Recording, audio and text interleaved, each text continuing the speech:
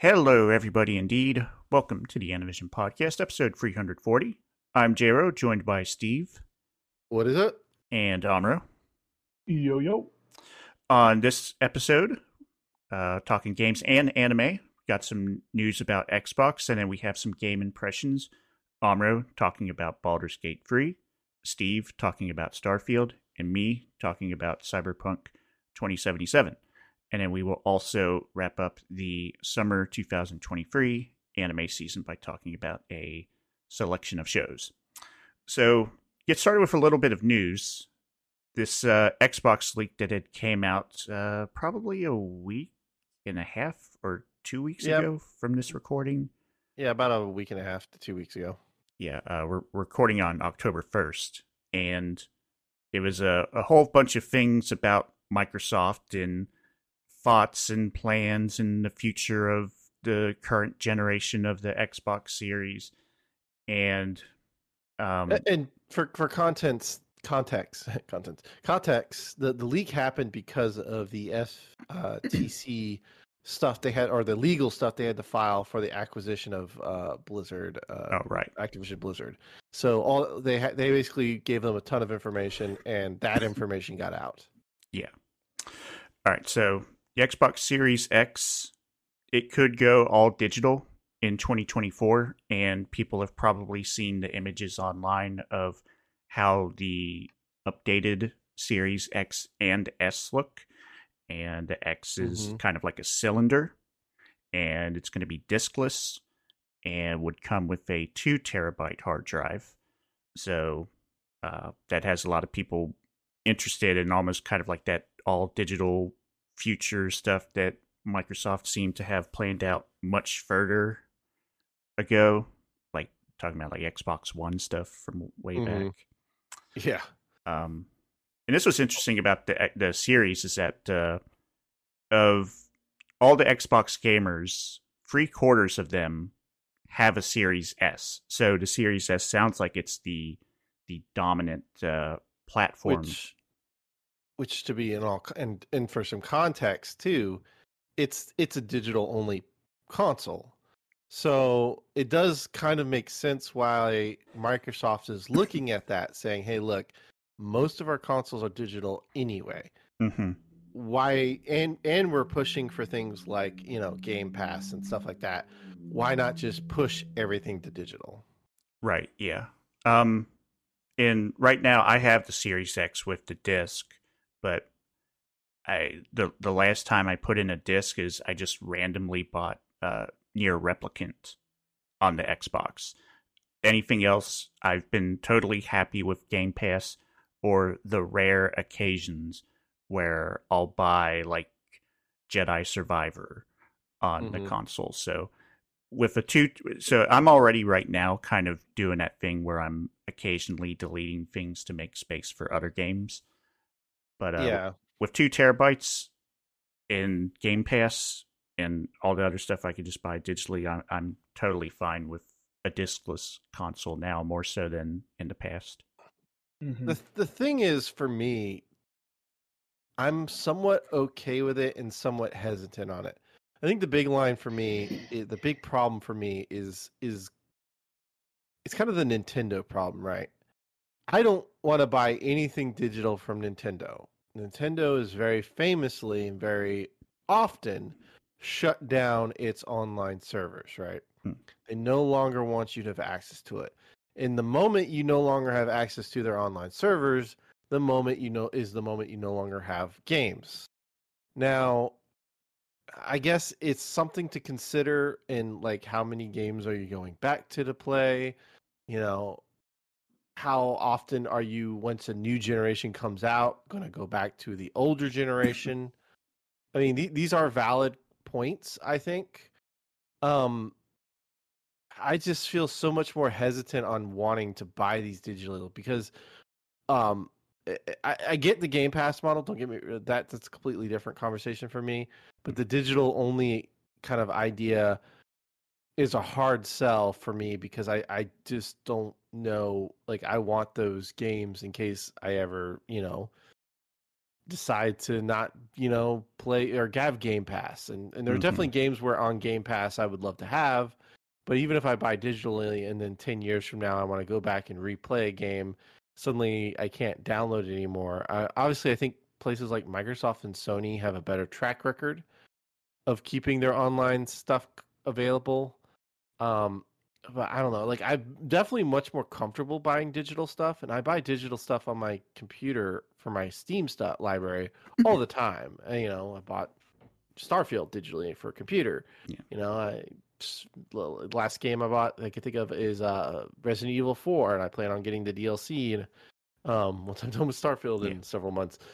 So it's like I have no problem buying some things digitally. It's just I still want, if I'm gonna buy it on console, I want to have that disc experience. I think I just want to have the disc.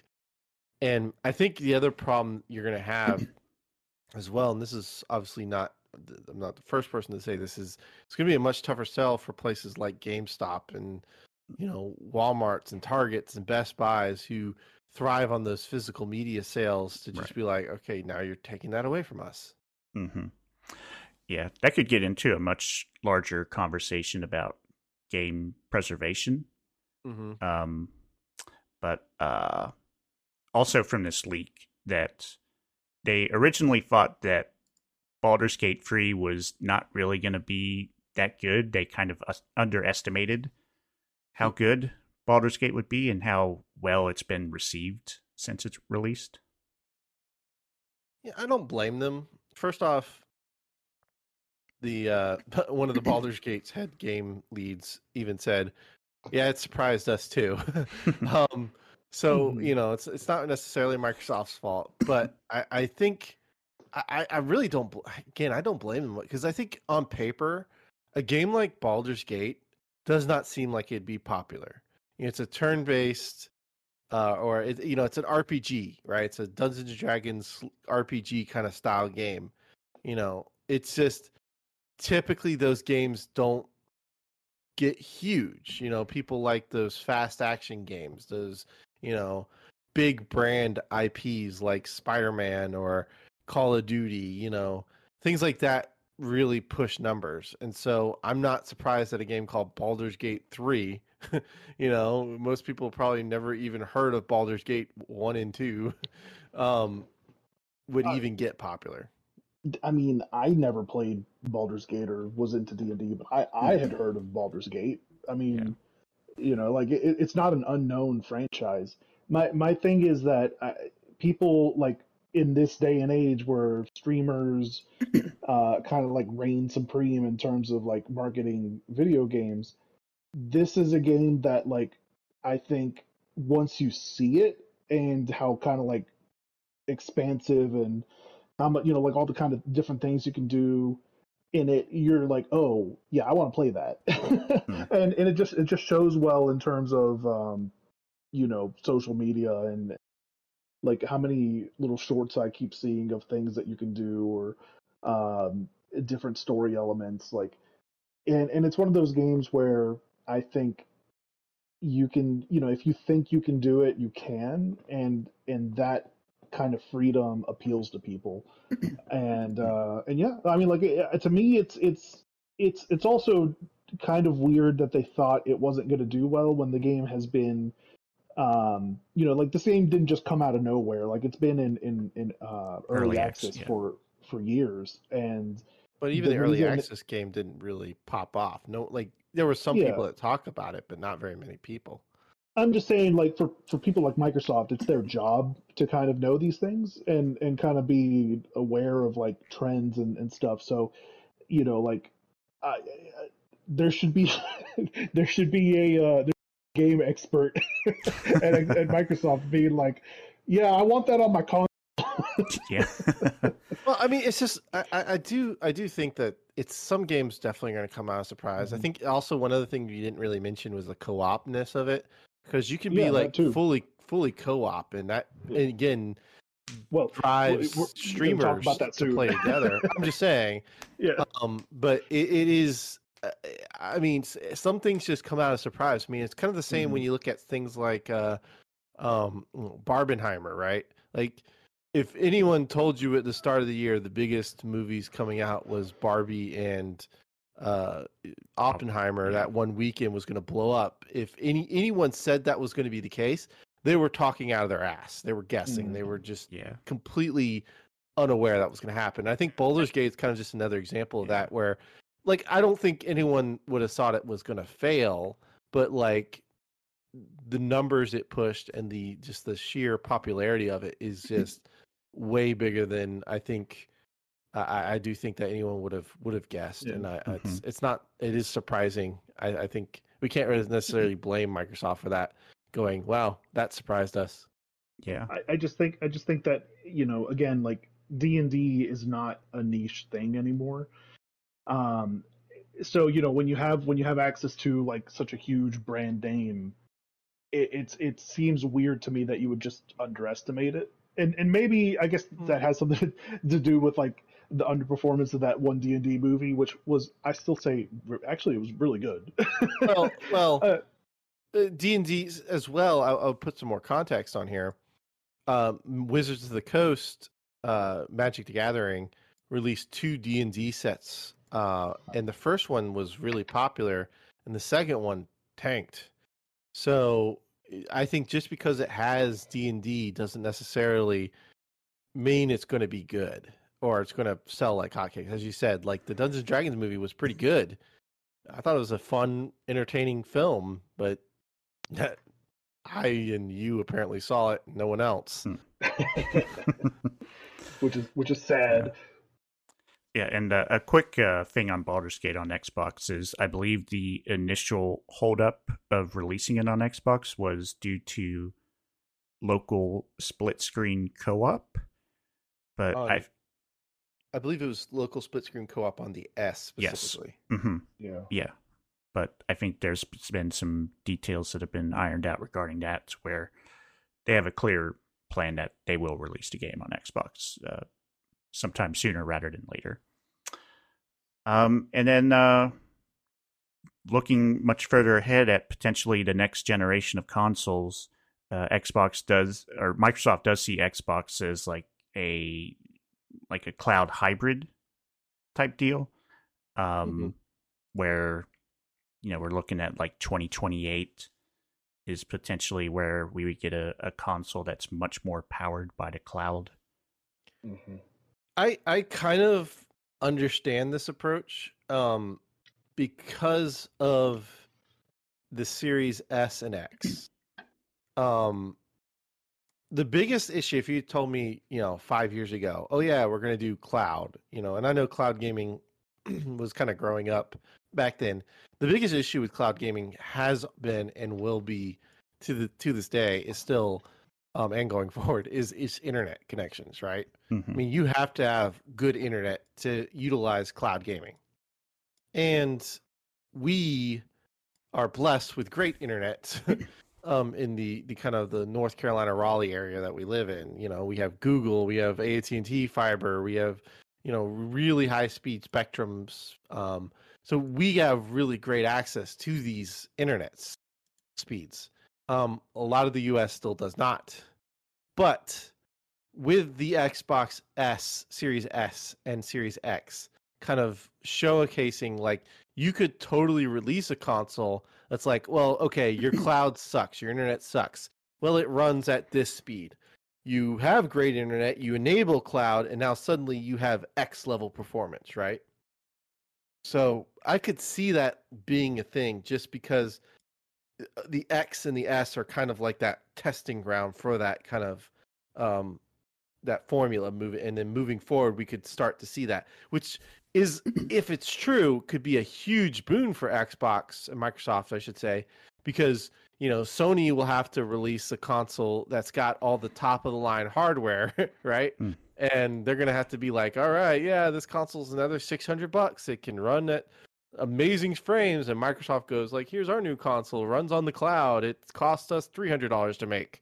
It's like, it could be a very big thing for Microsoft to kind of push this and to push for a much cheaper console. So that could be very interesting, kind of going forward.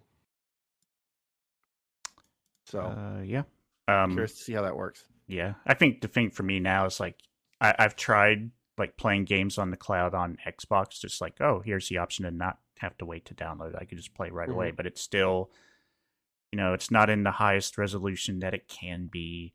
It's still laggy in spots, and it just still feels a little weird to me.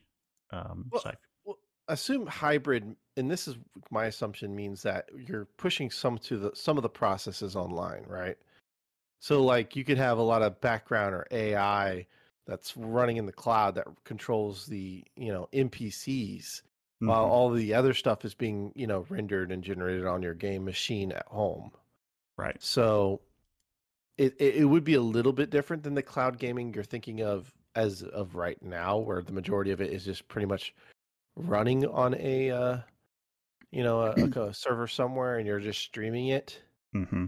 And that would be my assumption. Maybe I'm mistaking in what they classify as hybrid. Because normally when you think of something that's just cloud gaming only, you'll say cloud gaming, right? Because we've had consoles and things that specifically say cloud gaming, not necessarily hybrid. So yeah, hopefully so, because games are, only getting bigger, and 2 terabytes, like, it sounds big and it's a lot, but at some point, even that's going to be like, oh, I need just a little bit more or something. Yeah. All right. So let's move on to some game impressions. We will get started with Amro talking about Baldur's Gate 3. Yeah, speaking of Baldur's Gate 3, it's really fun.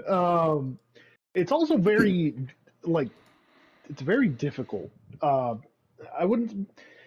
You can make it difficult depending on which difficulty setting you set it on. But when I say it's difficult, I mean it's overwhelming, in the sense that if you're not very familiar with D&D, you will be lost in the options that are available to you. And a lot of that has to do with kind of character creation. Man, they really they don't hold anything back, especially with mages. They will be like, "Hey, you leveled up. Now pick a spell," and then they just give you all these spells, and you're like, "I don't know what any of these do." So you kind of get this choice paralysis. But I basically did. I don't know if this is considered a basic bitch thing, but I was like, I'm just gonna be a rogue. I'm gonna be stealthy and try to sneak up on stuff and stab it in the back. And it's been working out kind of okay for me so far. The more I get used to it.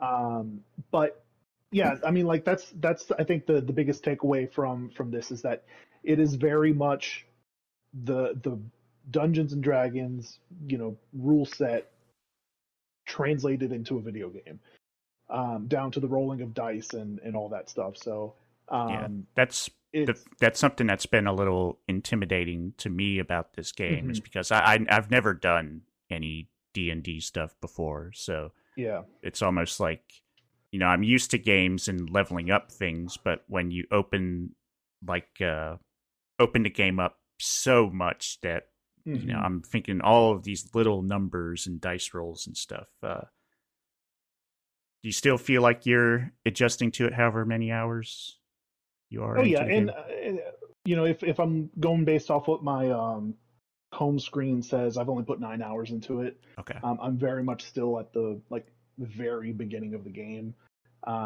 So I kind of had a unique kind of experience with this in the sense that I bought it because a friend group was like, "Hey, we're gonna play Baldur's Gate."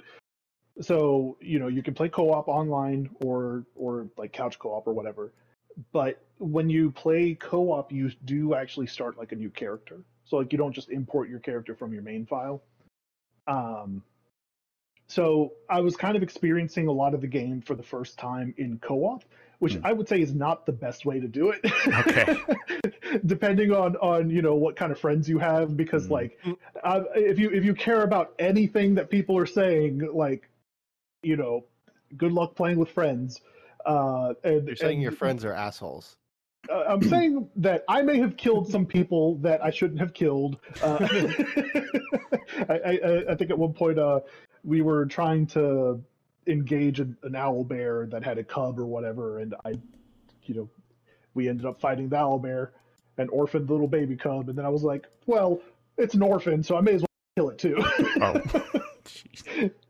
And apparently you could get it as like a companion, so that wasn't the quote unquote right decision, but Ah, you can do it anyway, right? So that's what I'm talking about. Like, is that there's all kinds of weird interactions that if you think you can do it, you can try it out and see what it, where you can get. Like the dialogue trees are actually really interesting. Um, they're based on what your class is, and you can say different things depending on what you are, and your different stats determine like your dice rolls on conversations. Like you can talk your way out of encounters. You don't actually have to fight bosses if you can convince them to kill themselves. It's that kind of game. So and I'm that, like, all of that I'm saying just based off what like I've seen in terms of like on YouTube and stuff like that, because mm-hmm. you're not going to see all of this game in a single playthrough. Like it's just literally impossible. You can have a character die at the beginning of the game, and they're just gone for the rest of the game, right? Like it's one of Yeah. your quote unquote main party members. So yeah, I mean, I've been having fun with it, especially now that I'm like playing it seriously. Um, it really kind of does feel like an adventure. Like, so the opening of the game is very much like a very cinematic experience. Like you've been kidnapped and you have to try to like figure out a way to save yourself or whatever. But once you crash land in the open world, you're just free to go do what you want, and it feels like an adventure. So I honestly do recommend it. Um, Even though I'm still, like I said, very much at the beginning of the game. So I can only see it getting more expansive as I go along. Mm-hmm.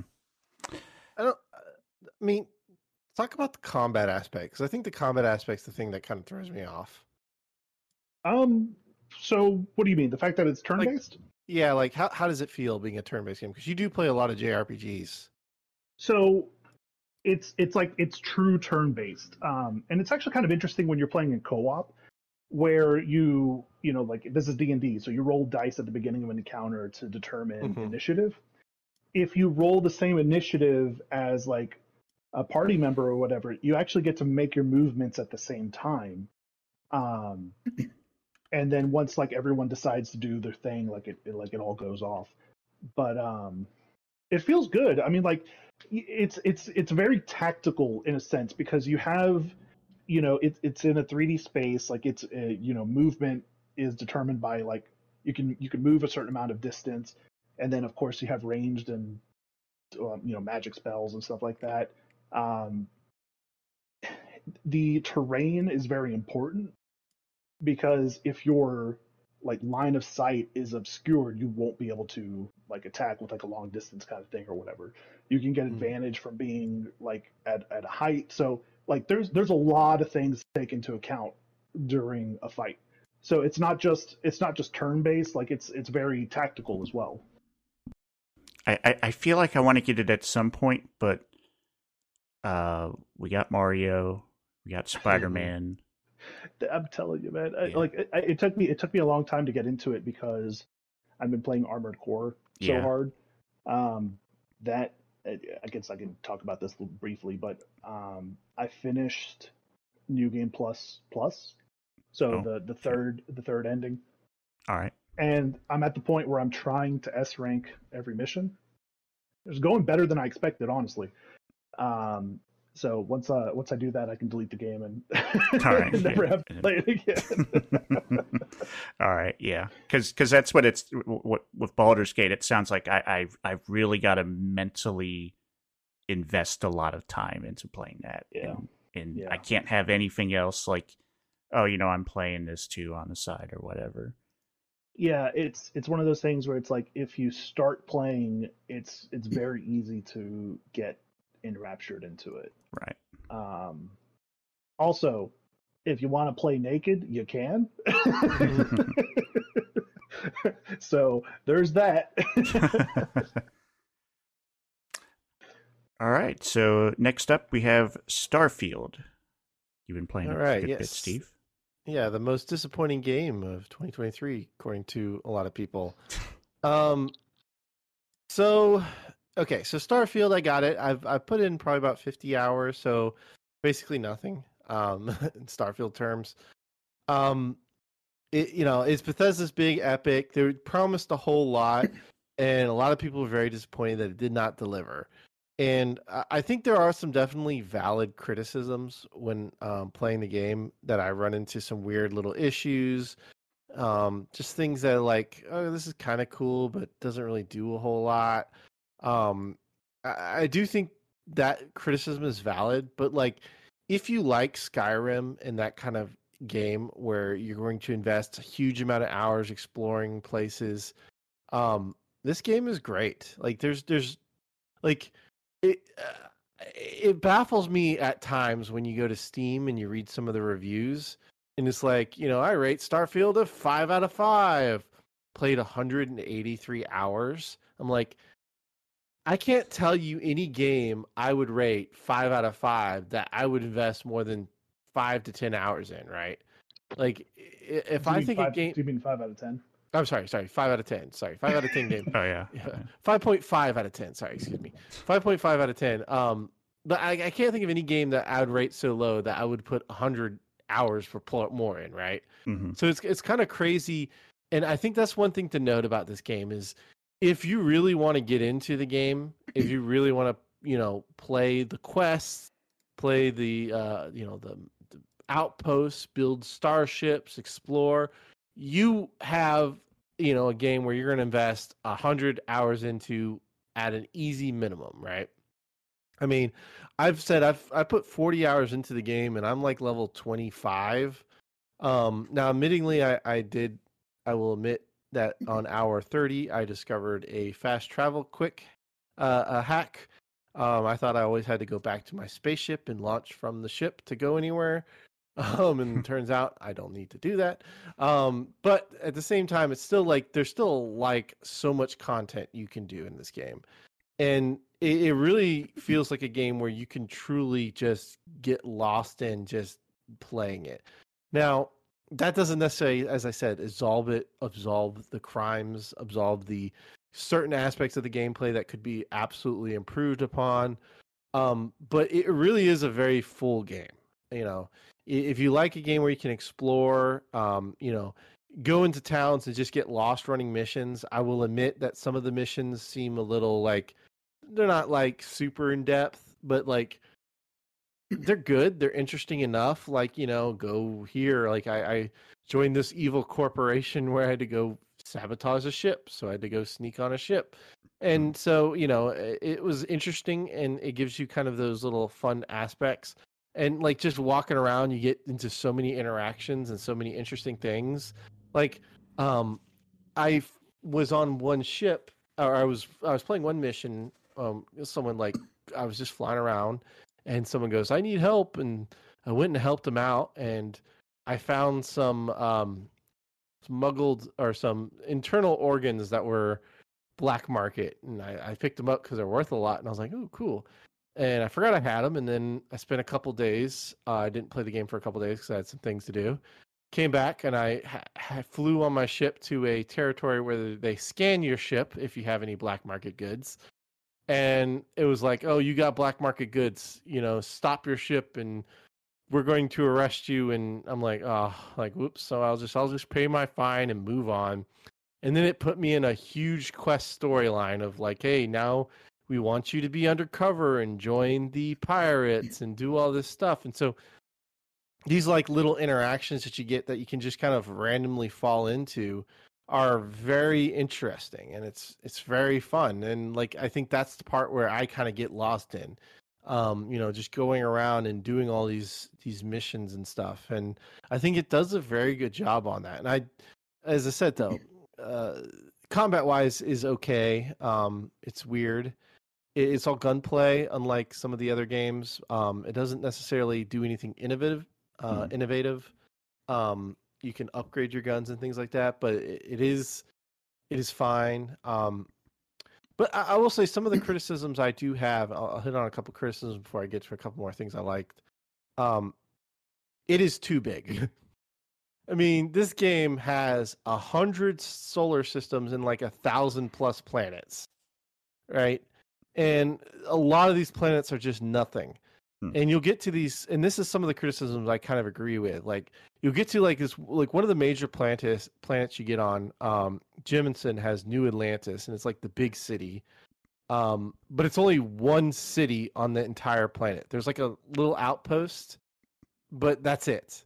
I do feel like it would be more interesting if these planets had like 2 or 3 cities on them. But at the same time, it's like there's just so much to explore. Like you could literally go from like there are some people complaining about how it doesn't feel like the planets are big enough, but I'm like, you know how much fucking space there is? Like literally every planet is like, you get on and you can just explore around it forever. There's just so much. And yeah, there's a lot of nothing, and there's a lot of planets that don't have much, but there is a lot of stuff to explore, and you can set up outposts and all these things. The outpost system isn't perfect, but it's like one of those games where it's like the content you get for $70 is enormous. Right. And I think that's the thing I think most people don't highlight on. Again, as I said, I see a lot of negative reviews, like not recommended. I got it pulled up. It's just boring and uninterested. I played 194 hours. Like exploration is terrible and not worth it. Like how do you play 194 hours and go like, this game sucks, I can't recommend it? Like that's like the most nonsensical thing. It's like someone playing a game they know they hate just so that they can review it. Like if Steam did not put the amount of hours they played on it, like I could see how you could get away with it, but like the fact that it's nuts. Yeah, just hopping on some weird bandwagon, it sounds like, because the game was super hyped up, and I guess maybe there was a contingency of people that just wanted it to be meh at best. Yeah, and that's the thing. It's like I definitely would sit there and like if you were to tell me, because like I consider Skyrim one of my favorite games of all time. Like if you tell me, give me your top 10 games, Skyrim is going to get in there, right? The question is Starfield better than Skyrim, right? If we're going to compare the two, right? Because those are two very good comparisons. I don't think Starfield is better than Skyrim. I think the story isn't as good. I think the world, even though you have a lot to explore, as I said, there's so much of it. Like I'm never getting to 1,000 planets, right? There's going to be so much stuff I don't touch when I beat this game. But in Skyrim, I probably touched every part of the map. And I think this is one of those things where more isn't necessarily better. Again, I don't think it's a bad game. I think it's a great game. But like, there's definitely not the hype, and I definitely agree with that. Like, if people were like the hype, it was overhyped. Sure, the game isn't as good as what was promised. Sure, it's still a damn good game, right? So it's fun though, and as I said, there's a lot of stuff worth having, and there's so much to do. As I said, like you have companions like in Skyrim. I got married, like all right, my bae. I think everyone pretty much always picks Sarah as their bae because she's the first companion you get, and so she's the best. I will say like some of these things I don't like very much. So from what I understand, there's 4 main companions you can kind of go with, and you can eventually all marry them all. But the thing that I found kind of frustrating, and this is again part of the experience that I think isn't quite as great, is like, so you meet Sarah, and Sarah's like this leader, this noble person. She used to be in the military. And so you really want to stay noble with her. And then I ended up meeting, what's her name? Trying to think. Well, you meet another character. I can't remember her name off the top of my head. And she's like this, when you first meet her, she's like murdering a dude, just straight up, just blasting him. And she's like got a thief skill, and so I was like, ooh, I'll companion around with her for a while, and this time I'll say be a little more rough and gruff and mean. And I was more rough and gruff and mean, and she was like, this person doesn't like you said that. I was like, what? And it felt like I had to be the exact same person no matter who I'm dealing with. which companion you want to be with. You have to just be a nice person for them to like you. So again, there's certain things that I think the game doesn't quite handle as well. Like the personalities, some of the characters, while different, they should be, allowing you to play different styles depending on which character you're with. Mm. I don't feel like that's there. So that was a little disappointing. A lot of the stuff is locked behind certain things. Like I wanted to really get into shipbuilding, and because I thought that was pretty cool, and so I started just massively working on ships. Pretty like within 20 or 30 hours into the game, right? I was building ship stuff, and it was telling me so much of it was locked, and I had to level up specific things. And like right now, I'm like I have to find 15 ships to destroy just to fly a Class B ship, which is a really awesome big ship. Mm-hmm. So like there's certain things that feel very grindy and kind of annoying to deal with. But overall, it's, as I said, it's still such a big and awesome game. Like you can really get lost in this game, and it's definitely worth picking up and trying. Especially if you like really long games with a lot of content. So, but yeah, it still very much feels though like Skyrim.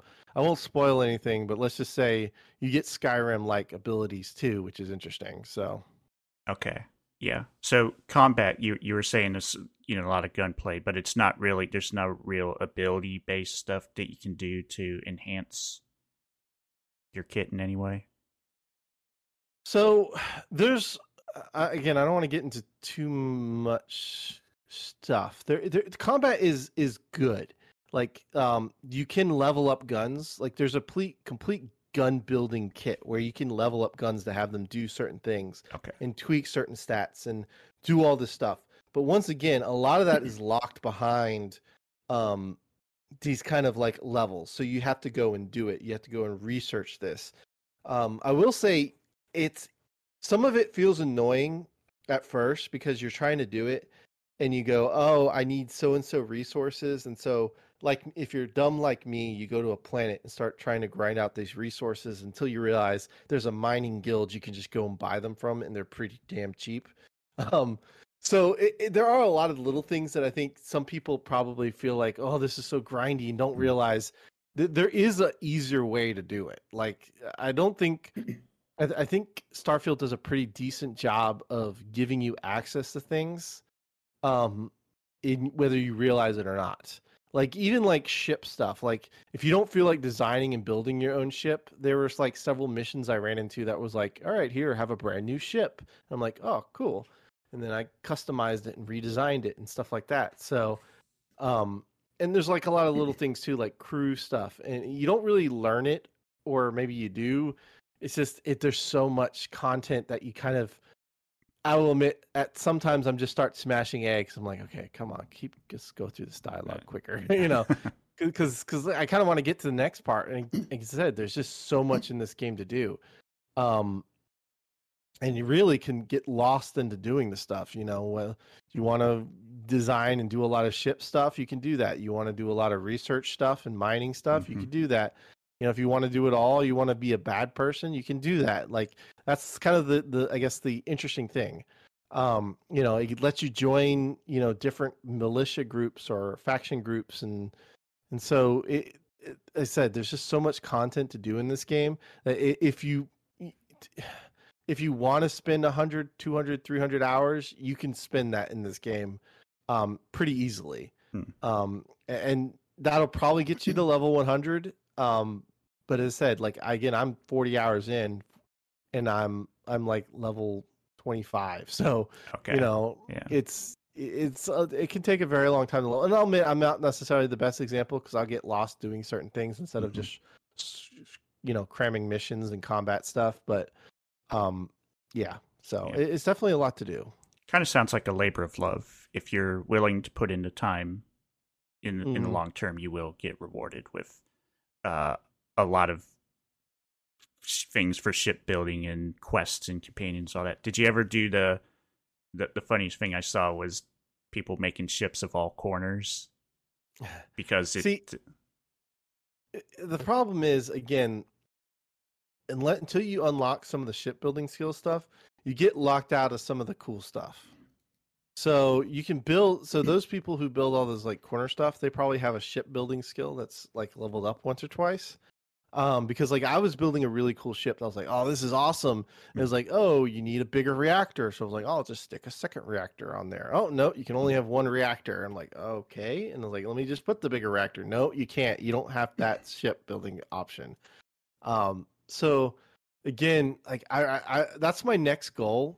Is to kind of level up my shipbuilding stuff because I put a lot of time in leveling up things like looting abilities, like being able to carry more crap. Right. And stuff like that. And then I realized to fly these big ships, I need more piloting skills. So I started putting more up into piloting.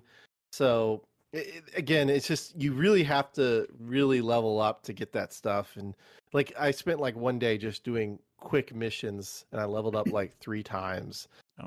So you could probably level up pretty quick, but at the same time, it does take quite a lot of time. So, right. Especially since some of the levels like this, because like here's the thing, there's like 100 perks, and then within each perk is like another 4 or 5 perks, so that you level up. So like it takes so much time to do anything, which is good because again, there's so much content to do. But sometimes I do wish you could just kind of get certain things faster. Mm-hmm. Yeah, and you see that just a little bit, like even the little bit that I've played, when you make your character and you pick all the skills, it feels like there's a lot to pick from, and you got to make some tough choices at the very beginning. Yeah, and the interesting thing as well is like your tough choices directly lead to some of your responses. Like one of the things I picked was Neon Street Rat because I was like, oh, cool, I'll just make my character from the streets, yo. And oh, by the way, I'll also tell you my character name in a second too. But because I picked Neon Street Rat, I have that option all the time. Like I'll be going through dialogue, and some of my dialogue will be like, "Fuck you, man! I'm from the streets," stuff like that, which is cool to have that kind of option because I picked that in the beginning. So, just very, like I said, very interesting, kind of how you can kind of customize and kind of make your character your own. As for my character. So with Skyrim, my main run through, which I put like probably 150, 200 hours in, probably 150 more closer actually. But that character I named Antonio Banderas because when I did the random character generator, it popped out Antonio Banderas, and I was like, that's my dude. Oh, all right. So this time for Starfield, I was like trying to figure out a character to make. And I did random character a couple times just to kind of see like, can I get another Antonio Banderas? And I got a character that looked remarkably like Nami. And I just watched One Piece, so I made Nami of my character. And I was like, who's Nami? She's a street rat, right? And I was like, she also likes to explore because she's a navigator, so I made her explorer. So I did like that kind of aspect of designing my own character. So okay, that's pretty cool. And I gave her the thief ability, of course. Perfect. Yeah. Yeah, I mean, you have to. Yeah.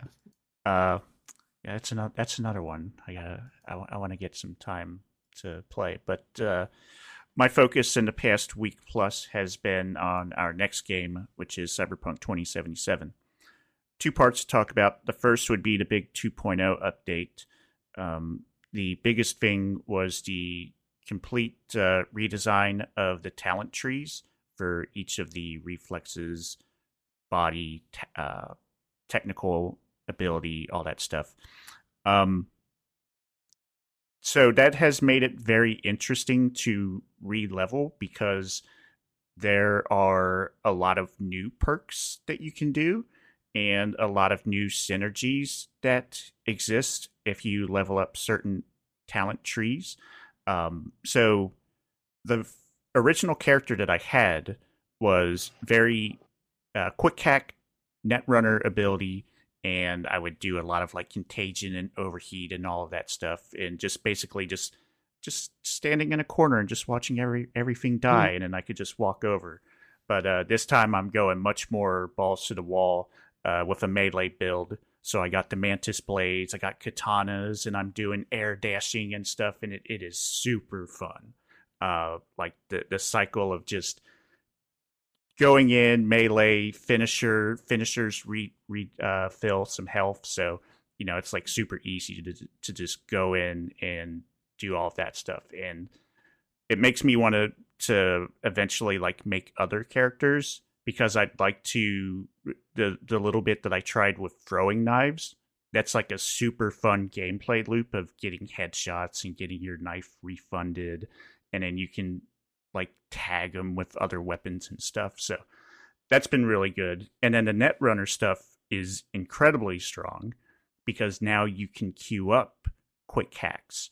So you can take like the contagion overheat example I had. Contagion is like a poison, and then overheat, and then you combine those together and you can make like a big explosion with all of the enemies that are affected by it. And then you can even quick hack vehicles now to do different things. You can remote control it. You can just say floor it, which it just drives off wherever. And you can even time it to explode, so you can like kind of make your own little car bomb that goes into a big area and does a lot of damage to people. So that stuff has been really fun. I'm looking forward to playing the game again, making other characters, because I want to do that throwing knife stuff. Smart weapons have always been pretty fun, but I'm looking forward to playing more of basically playing the game again. So they've updated a lot of the iconic weapons. They've made them even stronger. Like there's a shotgun that basically functions as a rocket launcher now. It has like homing missiles and stuff. That's really good. Let's see what else from 2.0. Like the combat, the police AI, they've improved that. It feels like a bigger deal if you're going to get into combat and stuff. Crafting is much easier now to do in this game. In the past, it was tied to a specific skill tree, but now it's easier than ever to just go through the game, loot stuff, either sell for money or dismantle for tech parts, and you can craft some of these weapons and optimize your builds much more easily than in the past. Then we get into Phantom Liberty, which has slight enhancements with the relic system. The relic tree gives you a little bit of extra, like with the build that I have with the mantis blades and all that. It highlights enemy weaknesses so that you can target that specific area of their body for extra damage. And then you can execute your finishers. You can go invisible and stuff. So there's a lot of good stuff there. And then the story of Phantom Liberty is very good. I would dare to say on par with like Edge Runners in terms of quality. Idris Elba is great. All of the other characters, like the main story is that Songbird, this other Netrunner girl that works alongside the president of the new United States, is contacting you saying that she knows of a cure for V's issue with Johnny Silverhand, and that's how you get all involved. And I don't think it's too spoilery to say that in the world of cyberpunk, there is no such thing as a happy ending. There are like multiple options that you can choose, and there even is a ending for the original storyline that is affected based off of choices that you make during the Phantom Liberty storyline, because Phantom Liberty takes place in the middle of the game. So do you play as V or a different character? So you play as V. So it's like a separate mission in the middle of the story? Right. So for people that have played the original 2077, the base game, once you get to the quest with the Voodoo Boys, and you also have a interaction, and this is spoilers for like a 3-year-old game, when you meet Alt Cunningham, that's when you'll get initially contacted by Songbird about this quest. So that's how it happens during your course of playing the game fresh on a new character. And what about existing? Can you play it on an existing game you beat? Yeah. So if I wanted, so I made a new character just because I wanted to, and a lot of people were saying, it's kind of best if you do, which I kind of agree with because it's almost like rediscovering the game and leveling up the skill trees differently and playing in a different way has been really fun. But if you have your level 50 character, you can go right into Phantom Liberty because the game, when you get to that meet Hanako at Embers, which is the last story mission, it'll always you can't save beyond that, so you'll always be at that point, and you can start Phantom Liberty from there. I guess for those of us who may have slacked playing the game and only put about 15 hours into the game so far, do you think I should restart it, or do you feel like 15 hours is not deep enough into the game to matter? Yeah, I think you should just restart. Okay. Yeah. And there also is an option that if you wanted to just start to the point of Phantom Liberty right away, when you make a new character, you have that option, and then it puts you at level 15. It gives you some money, and you'll be able to start that right away. There is a couple things. So Dogtown, the new area, it's not massive. It's a nice, small, contained little section inside Night City. There's a couple pretty cool spots there, like I think it's called the Heavy Hearts Club, and that's cool. But there have been some frame rate issues. I'm playing on the Xbox, where going around Dogtown, and then there's one where in the final mission, it had to be 5 frames per second there. I thought my game was going to crash. But well, I'm playing on PC, so yeah, my computer should handle. Yeah, it's one of those games that's making me think, it might be time to upgrade. I've had my PC; it's over 5 years now. I just have some old 1080, which is it's fine, but I mean, you're not going to get high quality, cyberpunk stuff. Yeah. And some of the graphics cards have dropped really significantly in price now. Although next generation, from the rumors, should be even better. But yeah. Yeah. So, Phantom Liberty, incredibly fun. I'm still continuing through it. I want to do all the quests on the character, complete all the gigs, discover more stuff in Dogtown, and it's super fun. Cool.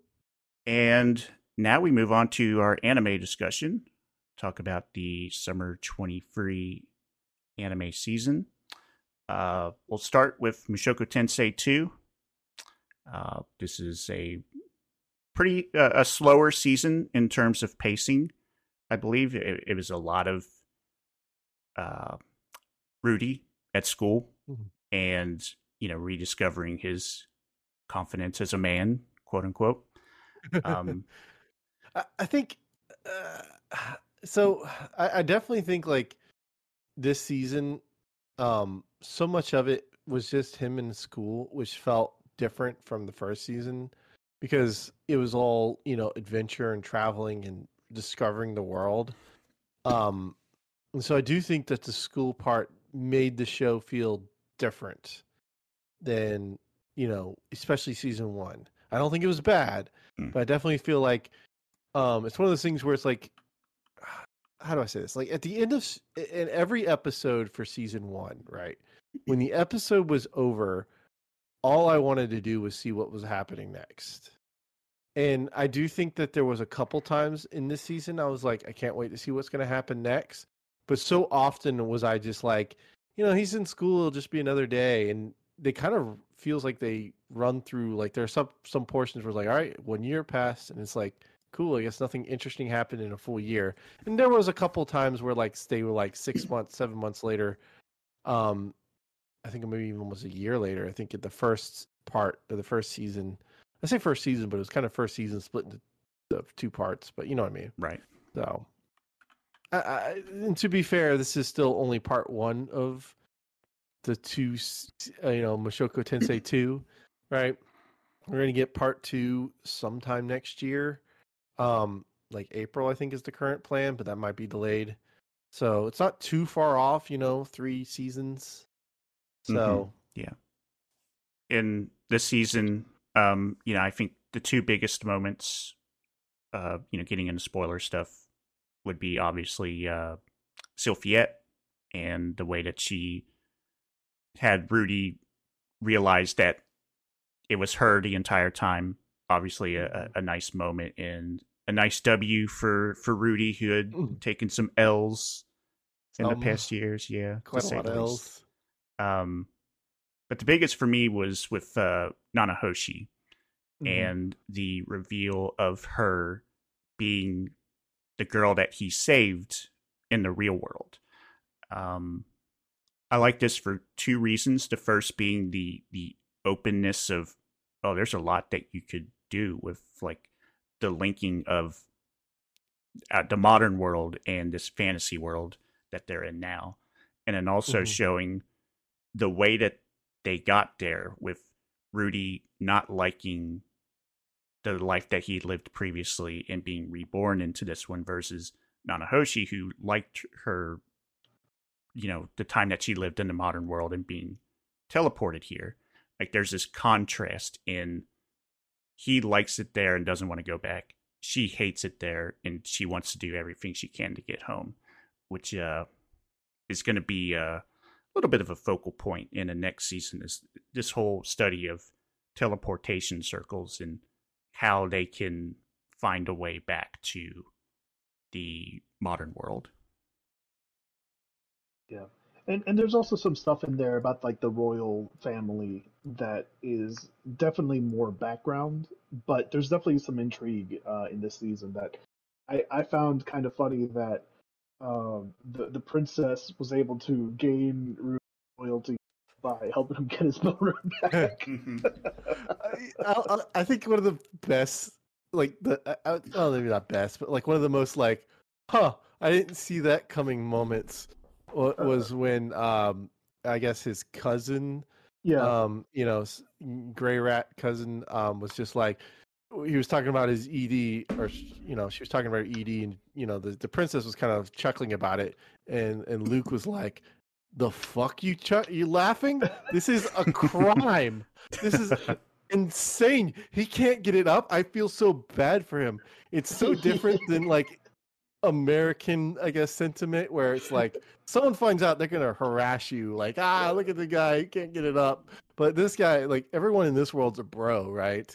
Every time a man has found out about the ED issue, they're just like, I am. You have my sympathies. Yeah. He really became like, he went from being like kind of a slime ball to like, oh no, he's a bro.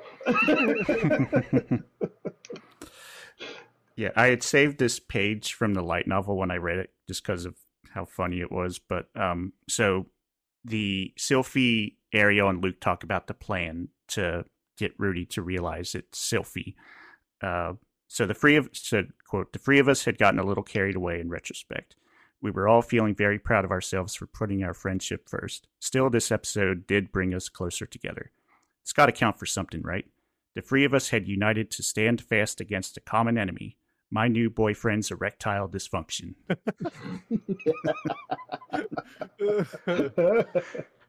That's amazing.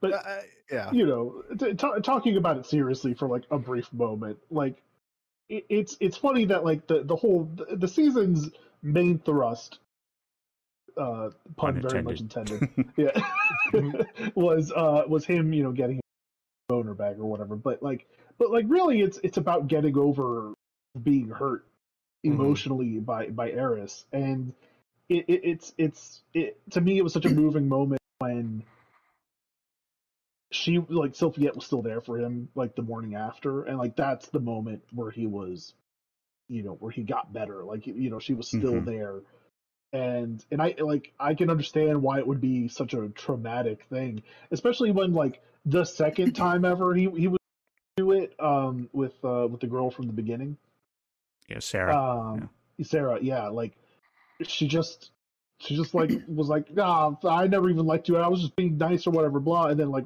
runs away to the point where like he almost straight up killed himself.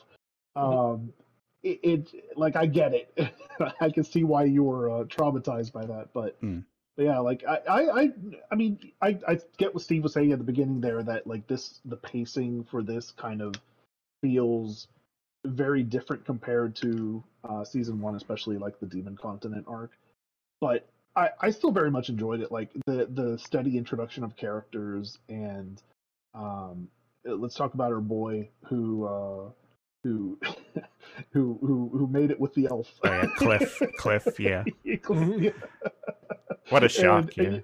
you know what? Like, good for you, bro. You know, You just gotta take your shot, man. Take your shot. I just think to me, it's just that like again, I didn't hate the school arc. It's Mhm. just that we're kind of used to such like huge revelations and huge events, right, happening Yeah. in Rudy's life in the first, season, in the first two Mhm. cores. And then kind of like the majority, like 8 whole episodes or something of this season is kind of spent with him out of school learning. Yeah. And yeah, there's a Mhm. couple of major events, you know, him getting it up again, but like for the most part, like it doesn't, it feels, I would say, not stagnant isn't the right, it does kind of feel stagnant in terms of character growth, and well, not in character growth, but in terms of power growth, Mm. right? Like, we went from a baby literally to like Mhm. some amazing fighter in the first season, but in this season, at least the first 12 episodes, it doesn't feel like, other than him getting his groove back, it didn't feel like any kind of leap in terms of what he was Yeah. capable of Mm. doing. He didn't get anything Yeah. new power wise. It was just, again, him getting his groove back. Yeah.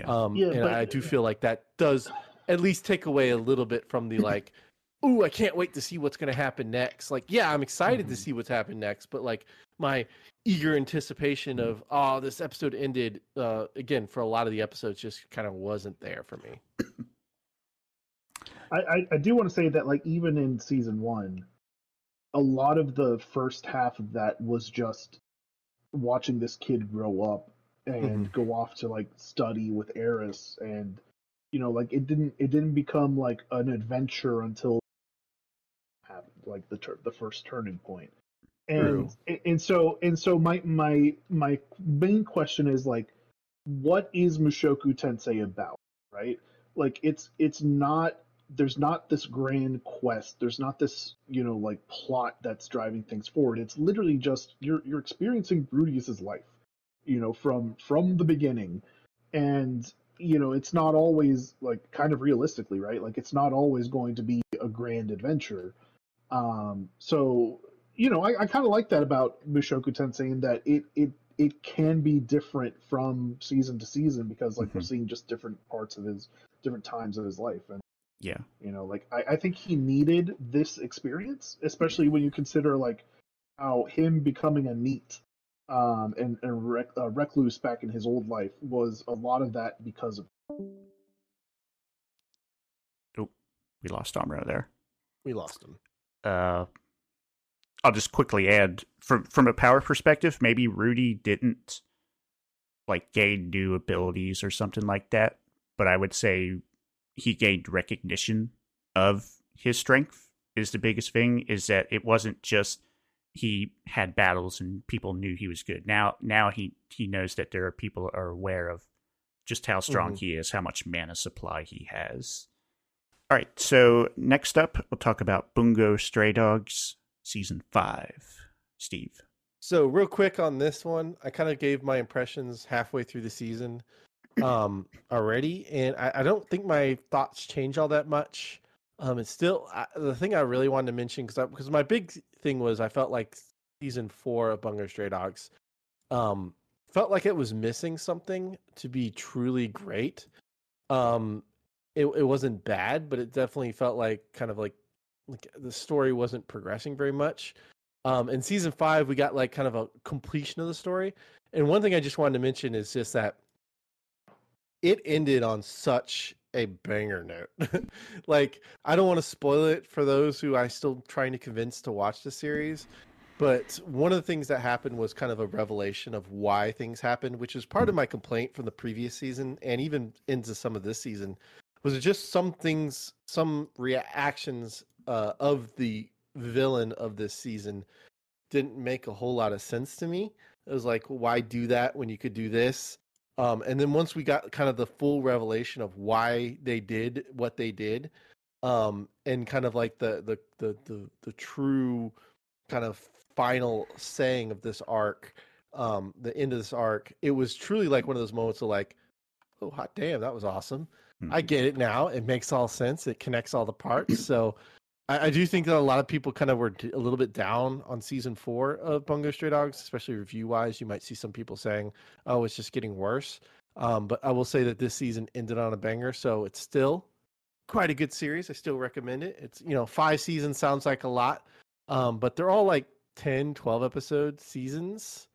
So it's not exactly a huge investment, per se. So, and there's like a movie as well that's really worth watching.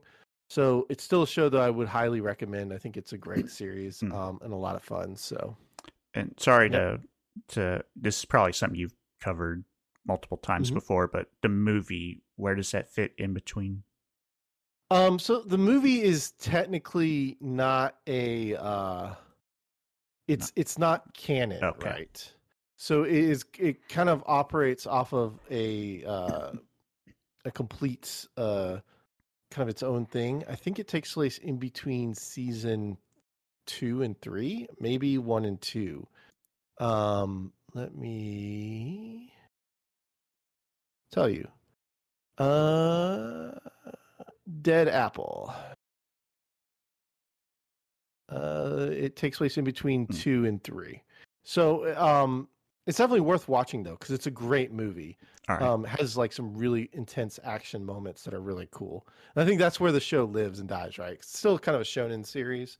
So it has that big action component. So, definitely worth watching. But it's definitely technically, I think it is a spinoff. No, it's actually, so, okay, this is interesting. I was just looking at it. It does look like it's, is it based on a manga or did they make a manga off of it? It was either way, it's a good. Right. Okay. So watch Dead Apple in between seasons 2 and 3. And it's kind of like this good side story. So Okay. All right. Neat. Yeah, that's another one of those things that I want to get to eventually. Next up, Horimiya, The Missing Pieces. On our Discord channel, Amro, you had shared this X post. So stupid. It's a tweet. Yeah, it's a tweet. Yeah. I refuse to call it otherwise. But no, yeah. So what was interesting to me was I was kind of waiting for Missing Pieces to finish before jumping back into it. And so just happened to come across this little chart, a handy dandy chart to be like, hey, if you want to watch it in chronological order, this is how you do it. And I'm no stranger to having to watch stuff like out of order because I really like Bakemonogatari and I also really like Haruhi.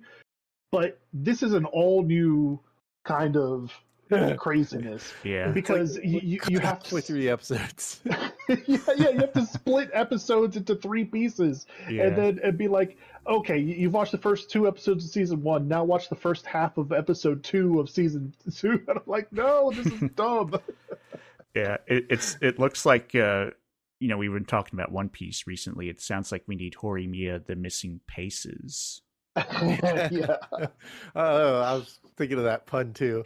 I definitely really hope one day some true fan comes in and just does a super edit of it all, or maybe even 5 years later the studio goes, let's just do a super edit release, like kind of like what they did with Haruhi. That would be nice, because I think this is one of those series that is genuinely great. in terms of if you want to watch just a solid kind of slice of life romance series about a bunch of high schoolers. This one is definitely kind of, up there in terms of it's just solid. Great characters, great story, fun moments. And it's just kind of a joy to watch. It really sucks that it was split this way, and done this way. So hopefully, as I said, a fan will come in and do some sort of super edit. Would be really awesome of them, or even like maybe Crunchyroll. Let's see Crunchyroll do something interesting. Have them come in and do something like that because they license both the series, right? Mm-hmm. Yeah. Yeah, that would be nice because what's funny is I watched the original anime knowing this was going to come out. Like, oh, this is like, romance show. Might be fun. And then I kind of saw like people talking about missing pieces, and then I saw this chart and it almost made me want to watch it less. Which, I mean, obviously I could just watch Missing Pieces as is and it's fine, but I don't know. I do feel like you should watch Missing Pieces if you watch the original. 100% you should just go ahead and watch Missing Pieces. Okay. I think it's, if you like the original in any sense, the characters, as I said, it's still fun. It still fills in a lot of holes, gives some characters their moments slightly, because there's some characters in the series you don't see at all, or they get like 5 minutes that are fully, given their time to shine. I do think this chart, though, if you come to our Discord, hey, and see this chart, this tweet, I think you shouldn't necessarily follow it to the T. I think definitely it would probably be good to like just jam some of these episodes in. Be like, so like if it says watch Missing Pieces 4, in between 9 and 10, just do the whole thing, right? Don't try to break it up into different segments, because like it's crazy too. Because like I was looking at this chart, like they have, Horimiya episode 9, watch from 11 to 11:47 to the end, then watch Missing Pieces episode 4, the first 8.5 minutes, then watch the last 20 from minute 20 to the end of Horiyama Missing Pieces episode 4, then watch episode 10, but only watch the second part, and then come back and watch the first part of episode 10, then come back and watch the middle part of episode 4 of Missing Pieces, and then come back and finish off episode 10. It's just like, it's nonsensical. It truly is like absolutely like they just need to have a watch episode 4 here moment. And yeah, it'll be a little out of order, but it'll probably just make more sense than this. So, but yeah, it's pretty crazy though. It's nuts.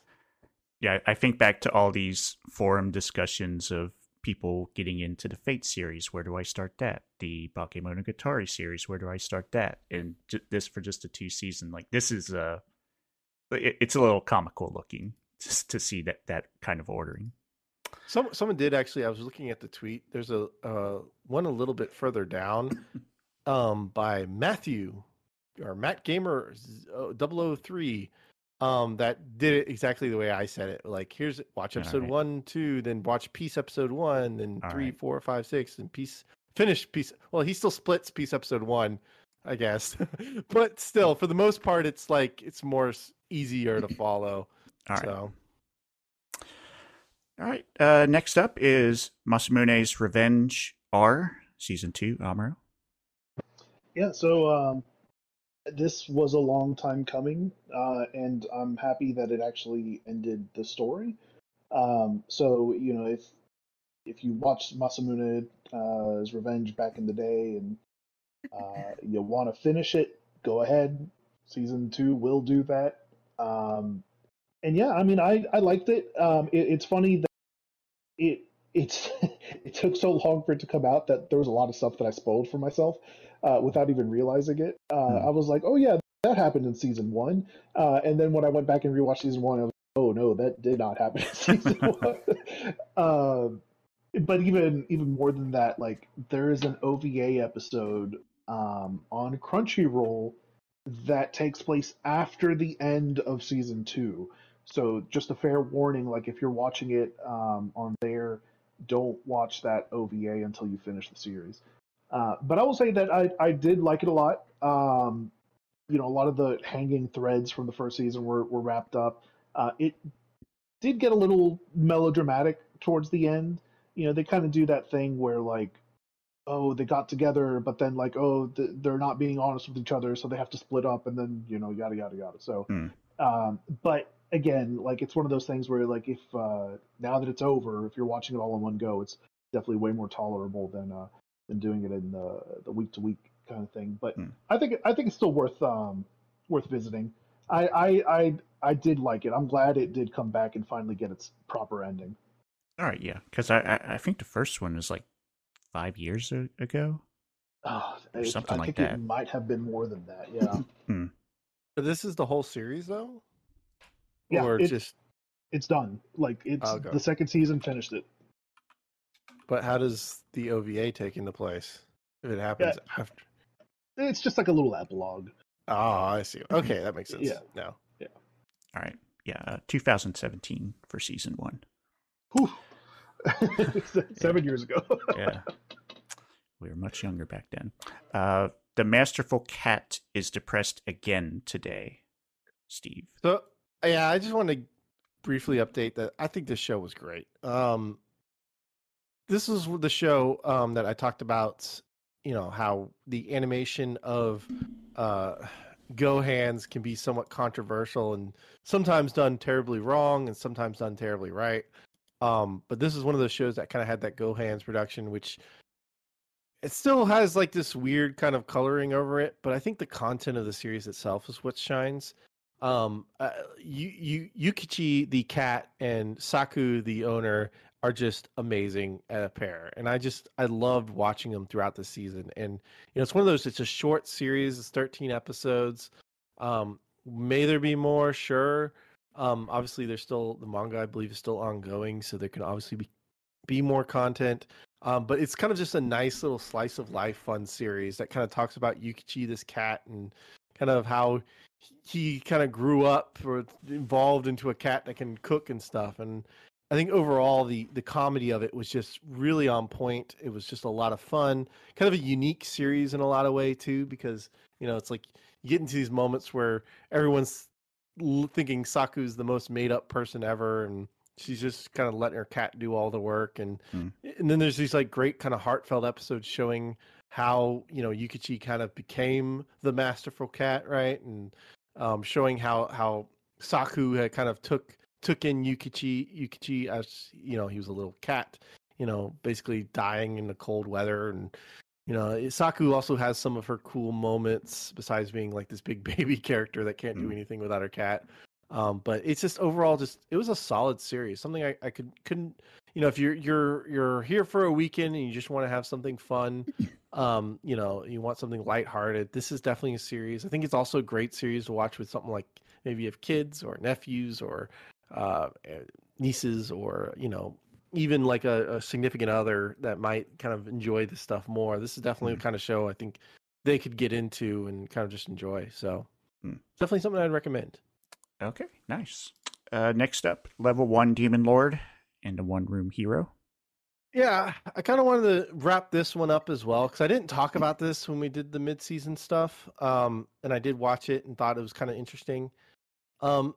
Overall, this show was actually pretty decent. The whole premise of the show was, you have this guy who his whole team who defeated the Demon Lord, and now it's 20 years later, or not quite. I think maybe it's been 10 years later, but either way, it's been a lot of years later, and the guy's a bum. He just does the most despicable things. He literally visits like jerk off rooms, you know, and things like that. And he's just kind of this loser guy. And here comes the Demon Lord resurrected into a little girl body, and of course, and it's just it works very well. And I think one thing that's really nice about this series is it feels very like they're probably never coming back to it, but they don't need to come back to it because it ended on like kind of this good moment of peace. And almost this revelation of, hey, the Demon Lord's here, the hero Max has kind of got some of his groove back. It's just it's very well done as a series, and I think it's one of those shows that you can kind of pick up and watch especially if you have a little bit of time. You want something more like adventure based that kind of does a lot of parodying based on things like Dragon Quest and all those other kind of JRPG style series that like what happens once you defeat the Demon Lord. So definitely worth watching, I think, and if you're into those kind of stuff for sure. But overall, decent little series. All right, nice. And our last show, Dark Gathering, Amro. Yeah, so Dark Gathering is one that I, very much enjoyed this season. I think in terms of production values, it's not like the best looking show at all times, but it's fair enough.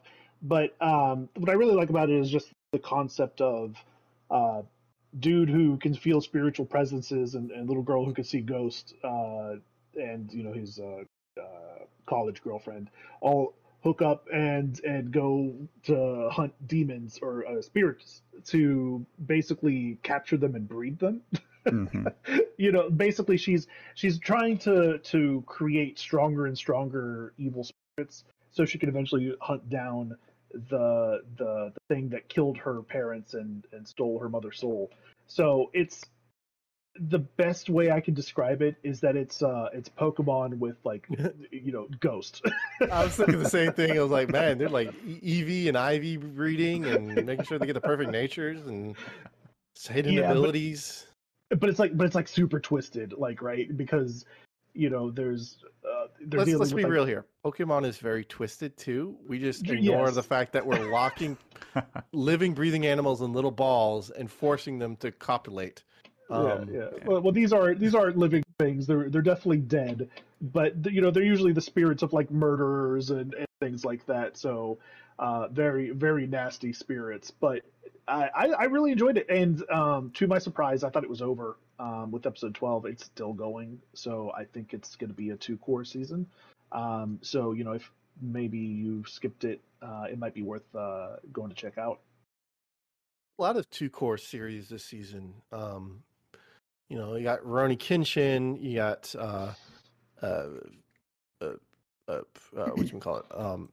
Jujutsu Kaisen, as well, both 2-core too. Yep. All right, and with that, that concludes episode 340 of the podcast. Thank you for listening. Check us out at Anivision.org. We got our Discord channel where we are most active, among other socials. And in the future, our next episode should be the fall 2023 anime preview.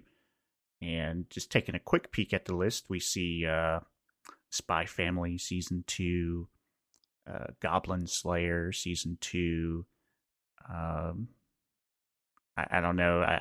Are people really down on Shield Hero?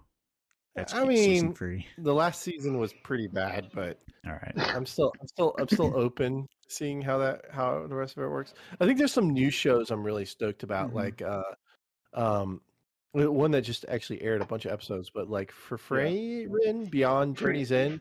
Yeah, Freyrin. That's one of the big ones. Freyrin, I think. Freyrin. Dr. Stone has a new season I'm pretty stoked about. So there's this season is definitely flushed with a lot of pretty decent sequels and some interesting looking originals, unlike the last season. Yep. So have that to look forward to. And then on the game side, Mario Wonder and Spider-Man 2 come out this month. I imagine all of us will be playing those games to certain degrees. I imagine Spider-Man 2 much more so. Yeah, Assassin's Creed's coming out. I still want to get the DLC for Final Fantasy, Resident Evil 4. That's something I want to play too. So just so much good stuff game-wise to play. All right, so for Steve, Amro, I'm Jero. We'll see you next time on the podcast. Believe it.